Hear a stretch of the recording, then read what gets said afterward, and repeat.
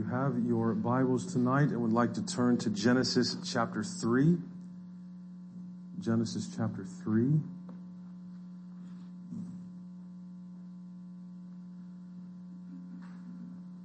And then the fall. So I intended to cover the whole chapter tonight. That was my goal, but the more I studied it and the more I realized that's not going to be possible for me to do that. So that's on me, but we're going to look at this in at least two phases. The first tonight, we're just going to focus on the fall itself. I think that's important, just these first 7 verses tonight. Next will be God's response to the fall. There's the rest of the text. What happens here tonight in this passage? We know this is going to reverberate not just through the rest of Scripture, but through all human history. There is knowledge that we as human beings were never created to have. The knowledge of good and evil, which is the ability to discern between the two. Think about that. We weren't created to know what evil was. And ever since the garden, the havoc that has been wreaked upon mankind stems almost completely from our attempts to identify what is good and what is evil. And that changes all the time. We weren't intended to have this knowledge. We can't handle it. You understand that, right? Woe to you who call good evil and evil good, because we weren't ever intended to tell the difference, which is why it's always changing, because we can't handle it. We became our own frame of reference. That's the main problem. And suffering and death have been the inevitable result ever since. In our desire to be autonomous, instead of have God ruling over us in paradise, we sinned against Him. And while we don't see it in the text itself until next week, the fall from paradise and perfection and rest that results from this is not the only thing that happens in this text. They will not only be cursed here in chapter 3, they will be covered here. But first, we have to fall, or comes the fall. So let's pray. Father, I ask that you would truly, Lord God, do a supernatural work in our hearts tonight and enable us to listen to this passage and understand what you're telling us and teaching us through it. Please help me speak clearly. Help me speak correctly. Lord, help everyone to listen. And I pray and ask these things in the name of our Lord Jesus Christ. Amen. So let's go right into it. Look at verse 1. Now the serpent was more crafty than any other beast of the field that the Lord God had made. What made the serpent crafty? The second part of the verse. He said to the woman, did God actually say, you shall not eat of any tree in the garden? What makes the serpent crafty is seen in the way he approaches Eve and questions her about the command, the prohibition that God had given them. And in her willingness to even engage in dialogue with the serpent, which you could go down a rabbit hole there. How did they talk? Did animals talk? I mean, in other words, why doesn't Eve say, what? Like there's a snake and you're talking to me? There's none of that. We don't know, but her willingness to even engage in dialogue, the Bible is hinting there at the failure that's about to come. This is an animal. Human beings, Adam and Eve, should be exercising dominion over the serpent, right? There should be a get behind me here, but we don't see that. Look at the word actually there. That's interesting. Did God actually say, you shall not eat of any tree in the garden? The point there is not to question what God actually said. The serpent knows, obviously. Serpent knows a lot. But the serpent obviously knows that Eve knows what the Lord said. So the point is not to question whether or not God actually said something. It's to open up a whole new possibility to Eve that she never considered before. This is crafty. It'd be like a man approaching a married woman at a bar or something and saying, are you actually married? You see that? It's not to find out whether or not the woman is married. It's to introduce the possibility, what if you weren't married? Or something along those lines. So she knows what God said. Look at 2 and 3. And the woman said to the serpent, we may eat of the fruit of the trees in the garden, But God said, you shall not eat of the fruit of the tree that is in the midst of the garden, neither shall you touch it, lest you die. The serpent's angle is to get Eve thinking that maybe God's prohibition here is not a good one. That's why the serpent alters the actual command. God did not say, you shall not eat of any tree in the garden. God said exactly the opposite of that. They may eat of every tree in the garden except one, the tree of the knowledge of good and evil. The serpent's question very craftily focuses on the prohibition part of the command while overlooking or downplaying the abundant provision that God had provided to them in 2:9 and 2:18. A boundary is altered to become a threat. Do you see that? A boundary that was set, that was good, is now a threat. God's rule, which was a given, that God would be in charge of what he made, is no longer a boundary of what is safe and whole in his intentions for his creation to flourish. Now it's a barrier that needs to be overcome. Right? So he doesn't create new truth per se. The devil can't create out of nothing. We know that's who this is as Scripture unfolds. But the serpent can't create out of nothing. Only God can do that. So he has to work with what's there, so he twists it. That's how the serpent tempts her. There are other possibilities, other ways that you and Adam might live, and maybe they're better, is what he's implying. And what's that rooted in? What's happening here? Questioning the clarity of God's word and the goodness of God's rule. Questioning the clarity of God's word and the goodness of God's rule. But it's not only the serpent. This is what, for me, is one of the hardest things to understand. It's not only the serpent who is misquoting God here. That's what the whole fall is rooted in, misquoting God. Okay? Eve is doing the same thing. Look at verse 3. Notice what she said. But God said, you shall not eat of the fruit of the tree that is in the midst of the garden, neither shall you touch it, lest you die. Eve has already added to the word of the Lord in her own mind. God never said they couldn't touch it. She's made the command stricter than God had by adding the stipulation to it that they couldn't touch it. Again, God never said they couldn't touch it. Beloved, don't miss that. Don't miss this.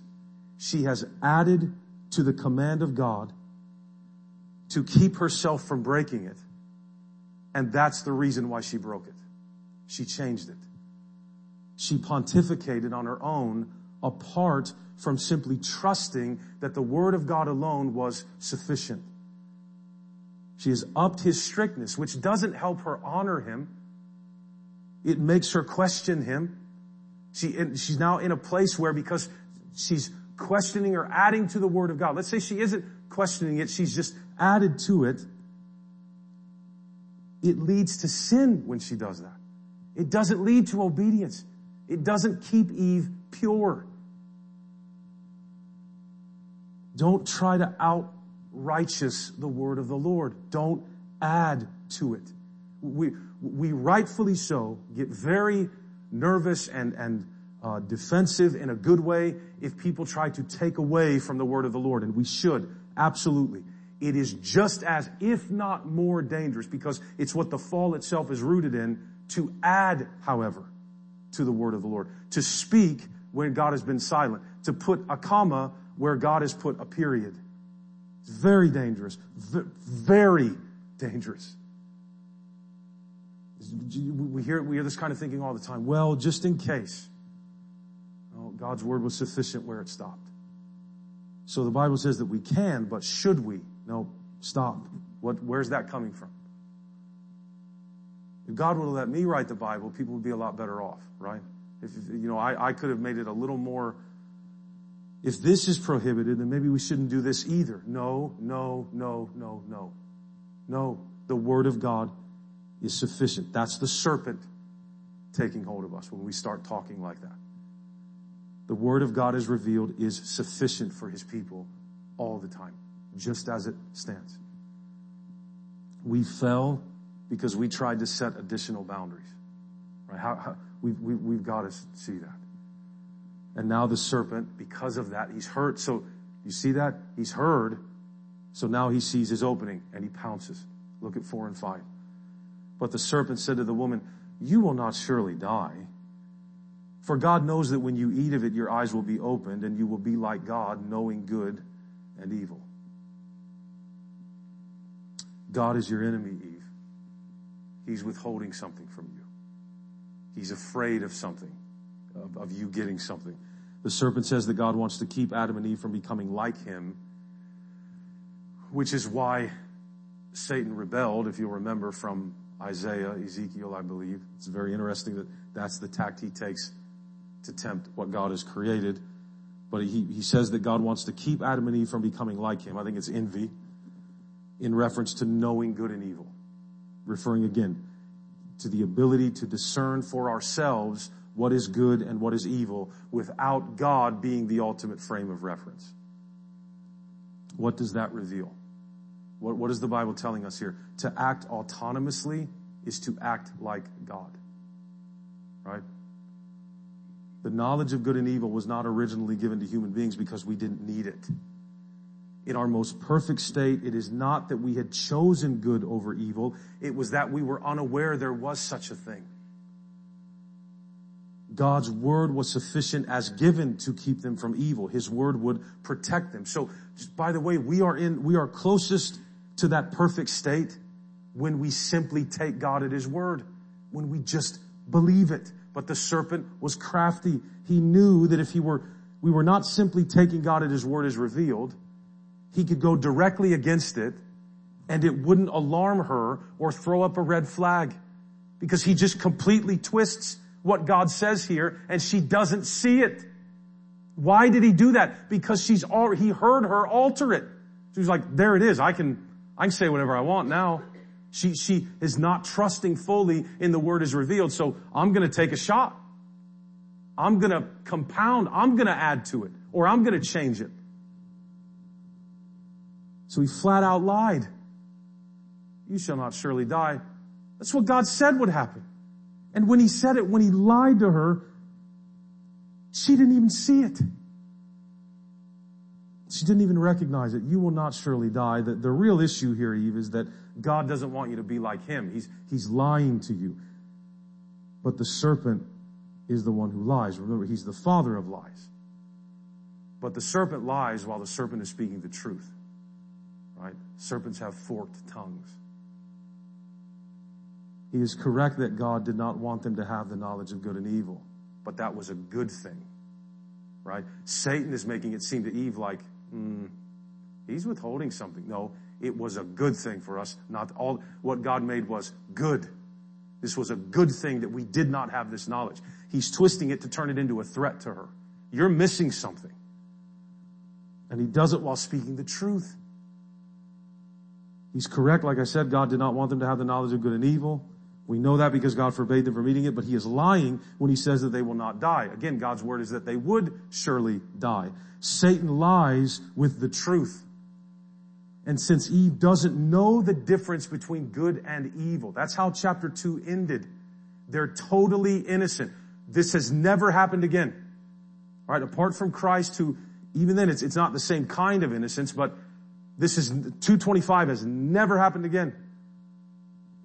Eve doesn't know the difference between good and evil. She didn't need to resist evil. She needed to trust the word of the Lord to resist evil. But because she doesn't know the difference, she believes him. She should have went right to the Lord. Or really, she should have went right to Adam to verify the words of the serpent. That was the only way she could have known the difference between good and evil. Instead, she trusts her desires. Look at verse 6. So when the woman saw that the tree was good for food, and that it was a delight to the eyes, and that the tree was to be desired to make one wise, she took of its fruit and ate, and she also gave some to her husband who was with her, and he ate. Serpent's argument was not an intellectual one. You notice that it's an emotional one, right? It's not point, counterpoint. It's not back and forth. It's, you won't die. You'll be like God. He's appealing to something, not facts. All it took was one sentence. Why? Because there's no need to justify his claim. Right? The hook is in.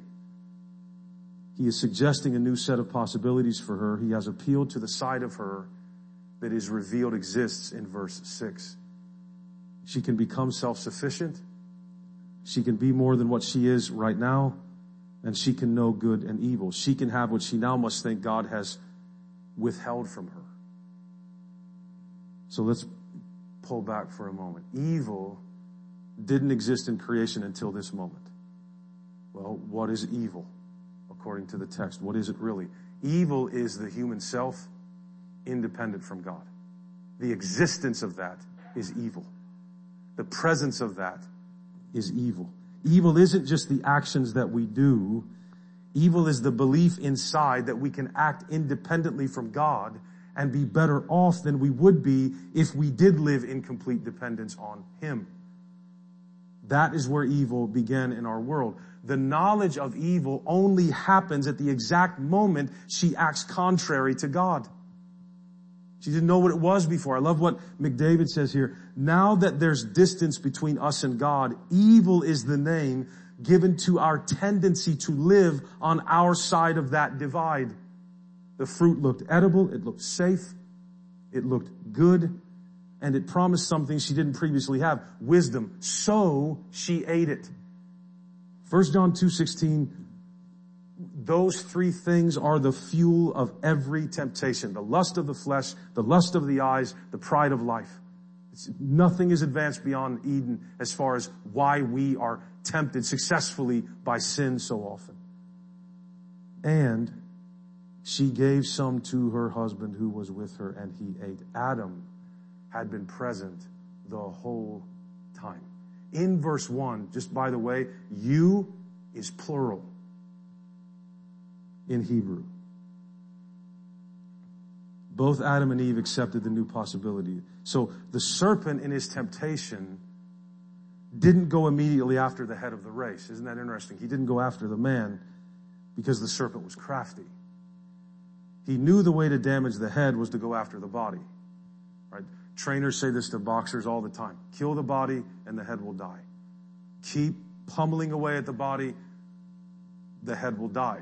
You'll get your knockout. You'll get him out of the fight. By tempting Eve to sin, with Adam standing right there, was the strategy of the serpent all along. Why? Because the serpent knew that the head of the race was sinning by standing there quietly and not intervening. He knew he could get the whole race cursed. And of course, he thought, killed immediately. What a sword in God's heart that would have been if right after they're created it in some span of time, then he has to kill all of them. What a way to mock him and laugh at him as a failure. If he could get the man to skirt his responsibility to lead her, he wins. So he thinks. He should have covered for her. Adam should have covered for her. Adam should have stepped in. Adam should have silenced the serpent, exercised dominion, obeyed, listened to the word of the Lord. Not because Eve was stupid, but because he's the head. That's the design. The bride needs the obedience of the husband to survive. Right? That's what we see. The whole human race, then, realize this. The whole human race is not cursed first because Eve ate the fruit. God is going to blame Adam in a few verses. The whole human race is cursed because Adam didn't act as the head of his wife. That's why the whole human race has been cursed. Right? Because he didn't protect his wife. We'll find that down in verse 17. Implying that humanity needs a head who will trust God's word and act accordingly, or humanity is doomed, will die. Our first response to temptation was to sin. Right? You want to know how humans do with temptation? What happened the very first time they were tempted? It was even hinted at, well, they blew it. Because here's something being revealed in Genesis 3. And I need you to stick with me because we're going to get in the weeds a little bit, but I'm just asking you to hear me out, okay? Even when our wills were free, they were prone to disobedience. Right? I mean, our first response to temptation was to sin. You see how badly we need a Savior in this text. Right at the beginning of the Bible. If we could not resist temptation when our wills were free of being affected by a sin nature, how will we ever obey when they are infected by a sin nature? What do we really believe we're capable of without divine intervention? Adam and Eve were the only two human beings besides Jesus that ever had a free will. All right, and I know that just we value free will more than we value anything. Obviously. Right? That's the fall. So when we hear that, right now inside we're going, no, whoa. What are we we're not going to dump text sin to our mind. We're going to dump human philosophy in our minds as to why, if there isn't free will, then no, get your truth from the Bible. Adam and Eve were the only two human beings besides Jesus who had a free will. Now, as the Bible says, we are born dead in trespasses and sins, slaves to our nature, and children of wrath like all the rest of mankind. That doesn't mean that you can't choose what you want and you're some kind of restrained robot. That's a horrible straw man argument that we only believe because we still desire so much to be autonomous. Unbelievable. We've bought the free will thing hook, line, and sinker because the serpent's back might be broken, but he can still talk. And he has always been and will always be until Jesus shuts him up for the last time, and he will crafty. We better cry out for mercy or we will not be saved. Our wills are free to choose whatever they want. Absolutely. We're free agents in that regard. But because of this moment, those free wills are never going to choose God unless God says, let there be light. Unless God says, Lazarus, come forth to our dead souls. The Bible never teaches that for a choice to be free, it can't be governed by a sovereign God. The Bible doesn't teach that. The Enlightenment teaches that. Do you know how many things we believe that didn't show up until like the 19th century? And we just believe them. We take them as gospel. No, it would be unfair for God to hold people accountable if there isn't free will. You got to read Romans. You need to read Romans. You need to explain how God can do things like raise up Assyria to invade Israel and then judge Assyria for invading Israel. How do you explain that? Right? Again, I'm not saying I know how to explain it. That's my point. Either God is free and we are not, or what do you make of the Bible? Right? I mean, can you imagine if we were the sovereign ones? If it was us that made the final call on everything? What promise did God ever make that we can believe He'll keep? If we're the ultimate arbiter, right? I mean, what if when He returns, the earth says, you know what, we don't want this. We don't want this. Oh, well, I don't want to violate your free will. My bad. I'll go back up. Right? Do you understand the implications of what we believe without ever questioning it? Let God be true and every man a liar. And again, do we honestly think fair is a word we understand at all as we sit here tonight tainted by the sin of a man that messed up what might be millions of years before any of us ever even existed? How is it fair? If we're going to deal on the scale of fair, how is it fair that you and I are culpable for what Adam did? How is that fair? If our main line of argumentation is fair, who's defining fair? And again, I know we've said this before, but be very careful what you wish for. Because fair means we all go to hell. That's what's fair.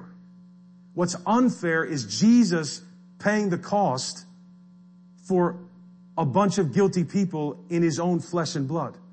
Right? You see how that's God answers the moral quandary of how can you be culpable for what Adam did all these years before, in the same way that I can be righteous based on what Jesus did when I'm guilty as sin, literally. Right? You see what God does?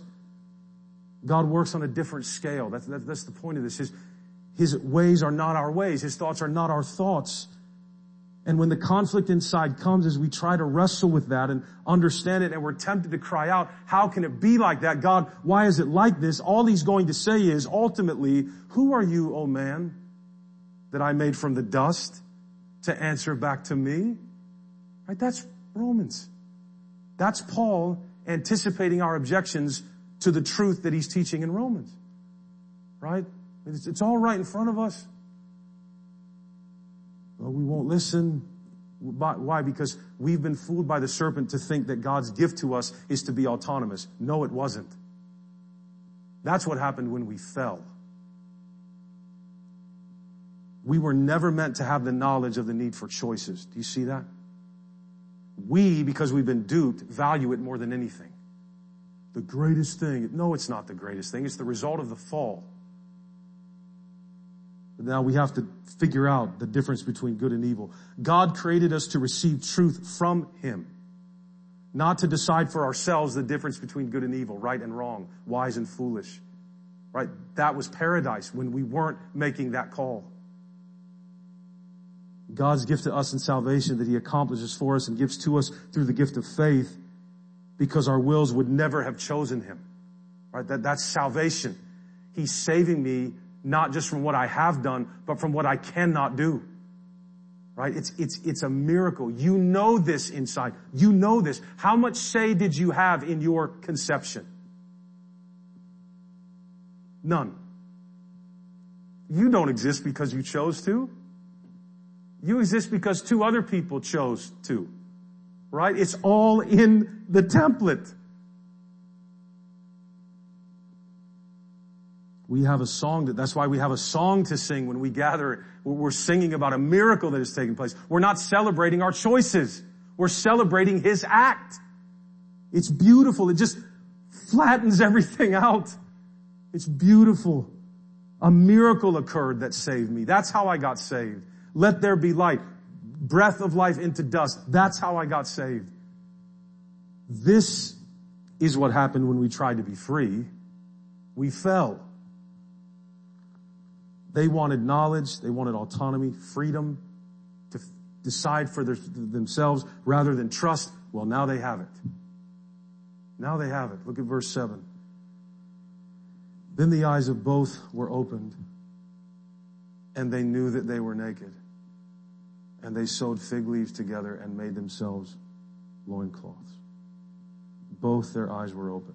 They knew immediately, for the first time, that what they had done was wrong. They'd never felt that before. That had never been there before. Now they have the knowledge of the difference between good and evil. Right? It's a tragic thing to have. Between being submitted to the word of the Lord in trust and joy, and rejecting his word in the name of being autonomous, that's the essence of evil. From taking a cookie from the jar to genocide, it all starts, I will decide what is right.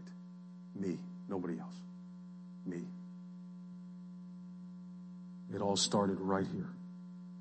And while we thought we would be better off on our own, which again, how do you get better off than absolute beauty, an unending source of food, work that actually connects you with the divine, perfection, paradise, nakedness without shame? How do you improve on that?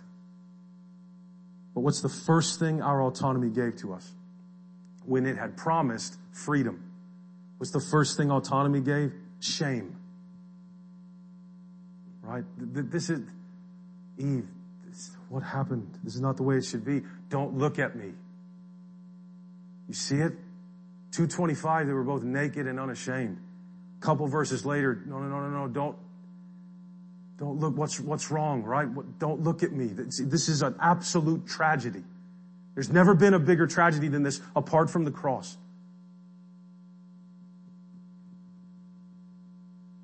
And what is the autonomous human's first response to shame? Self-salvation. Look at the second part of 7. And they sewed fig leaves together and made themselves loincloths. One step removed from absolute perfection. And we are completely estranged from and terrified of God and each other. One step out. You ever walked in on a child doing something, the little ones doing something they know they're not supposed to be doing, and you catch them, and what do they? Immediately they do this. Right? Right? That's fig leaves. Like, this will do it. You can't see me. I didn't do anything. Right?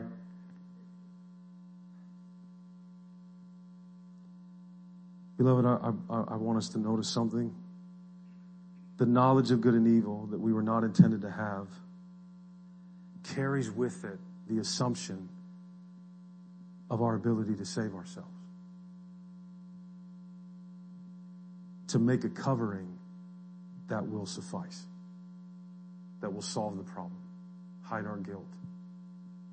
The first sin was a lack of belief in God's word, shown by Adam's refusal to exercise the role God had given to him. I think the second, if we want to try to quantify it, is the attempt to cover their own sin. The curses have not yet been pronounced, but between Genesis 2:25 and 3:7, it's clear that something has changed and it's awful. Right? It's very clear. Before God even shows up on the scene to address it. In just one chapter, we went from naked and unashamed to clothed yet covered with shame.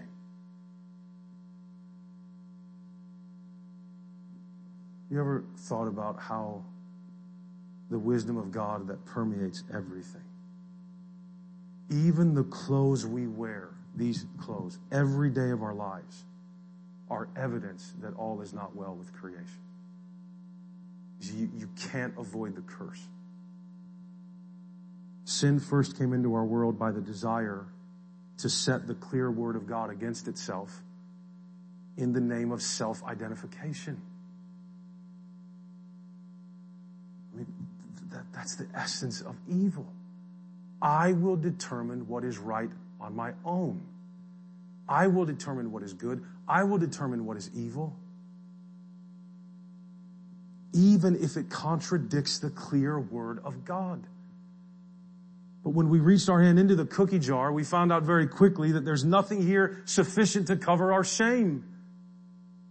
There's nothing here that can restore what we lost by our disobedience. Nothing. And all people are doing every second of their lives is trying to find a covering good enough to hide their shame, their lack of an identity. That's all human beings do. When we tried to progress upward by our own understanding and desire to be autonomous, we fell down backwards. It was not the serpent's strategy to imply that God wasn't there.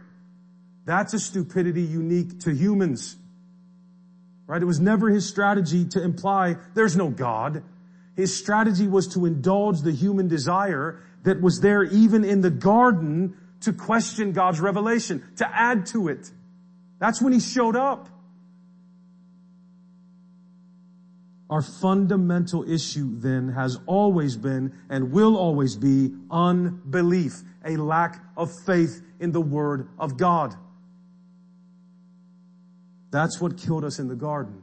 Paradise was when God, as our sustainer and provider, was plenty for us. That was paradise. We are not gods. Why? That's why we love those superhero movies so much.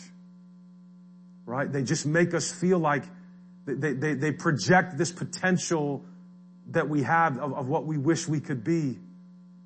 Right? I mean, I'm not going to follow that rabbit trail tonight, but it's all there. It's in all the myths. That's why when we create gods, they're capricious and silly, and they're not omnipotent. They're not omniscient. We're projecting onto our God what we want him to be like so that we can rule, so that we're ultimate, so that we're autonomous and sovereign. We are not gods. Right? We're not God. The knowledge withheld from us will kill us if we try to grab it. We can't handle it. There's no way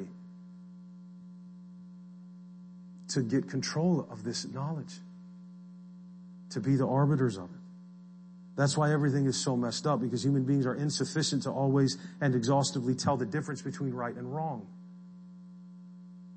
But since we want to be autonomous to the point that it's made us insane, we keep trying. We keep trying to be autonomous. How much has to break down? How much has to fail? How many people have to die before we realize we were created to exercise dominion in dependence on God, not independence from God? And now we're all failure and fig leaves and death.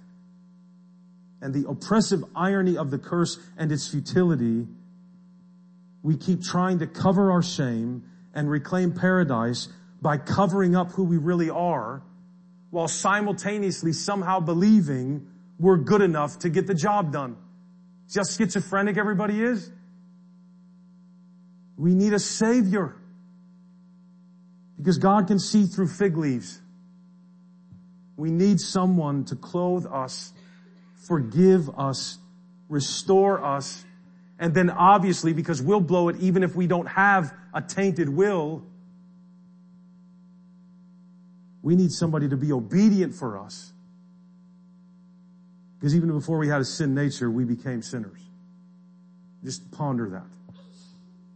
How much more when we're born with the rebellion in our blood. Right? Adam and Eve got behind the 8 ball. You and I are born behind the 8 ball.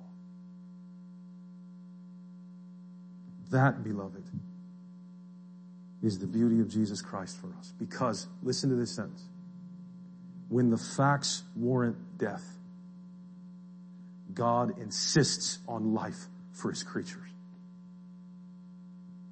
Psalm 103, 13 and 14. As a father shows compassion to his children, so the Lord shows compassion to those who fear him. For he knows our frame. He remembers that we are dust. I mean, what, honestly, let's look in the mirror. How optimistic can you be about the potential of dirt? To this day, how do we try to earn love? By hiding ourselves. Keeping the real us from being visible. By pretending. By putting on airs, etc., etc. Since the day we walked out of Eden, we've been trying to earn love by concealing our weakness. When it turns out that God's love for us is because of our weakness. And the storyline of the Bible is what? It's sinful man going from fig leaves to animal skins to the whitewashed robes given to us by Jesus Christ. And when he's clothing us at the end of the story, it's because of the fig leaves at the beginning of the story.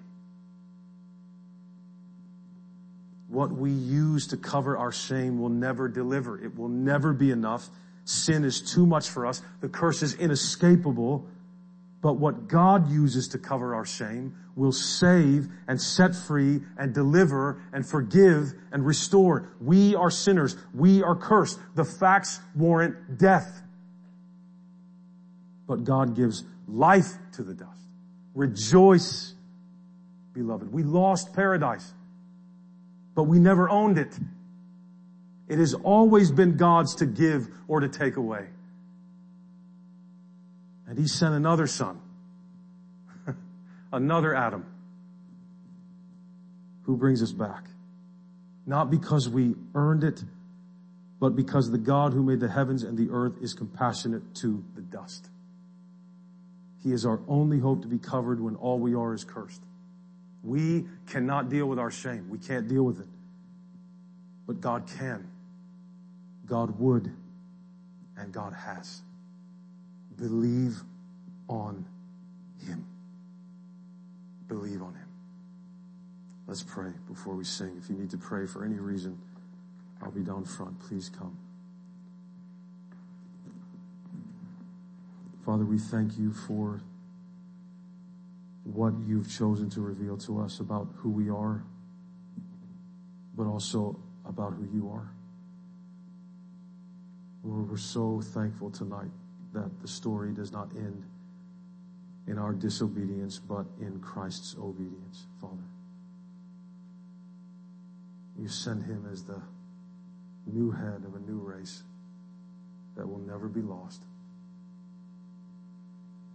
And so, Father, we thank you tonight, and I pray for everyone in this room. I pray that if there are any covered in shame, that, Lord, whether they come forward or not, you would set them free through Christ. Set them free. I ask this in his name for our sakes. Amen.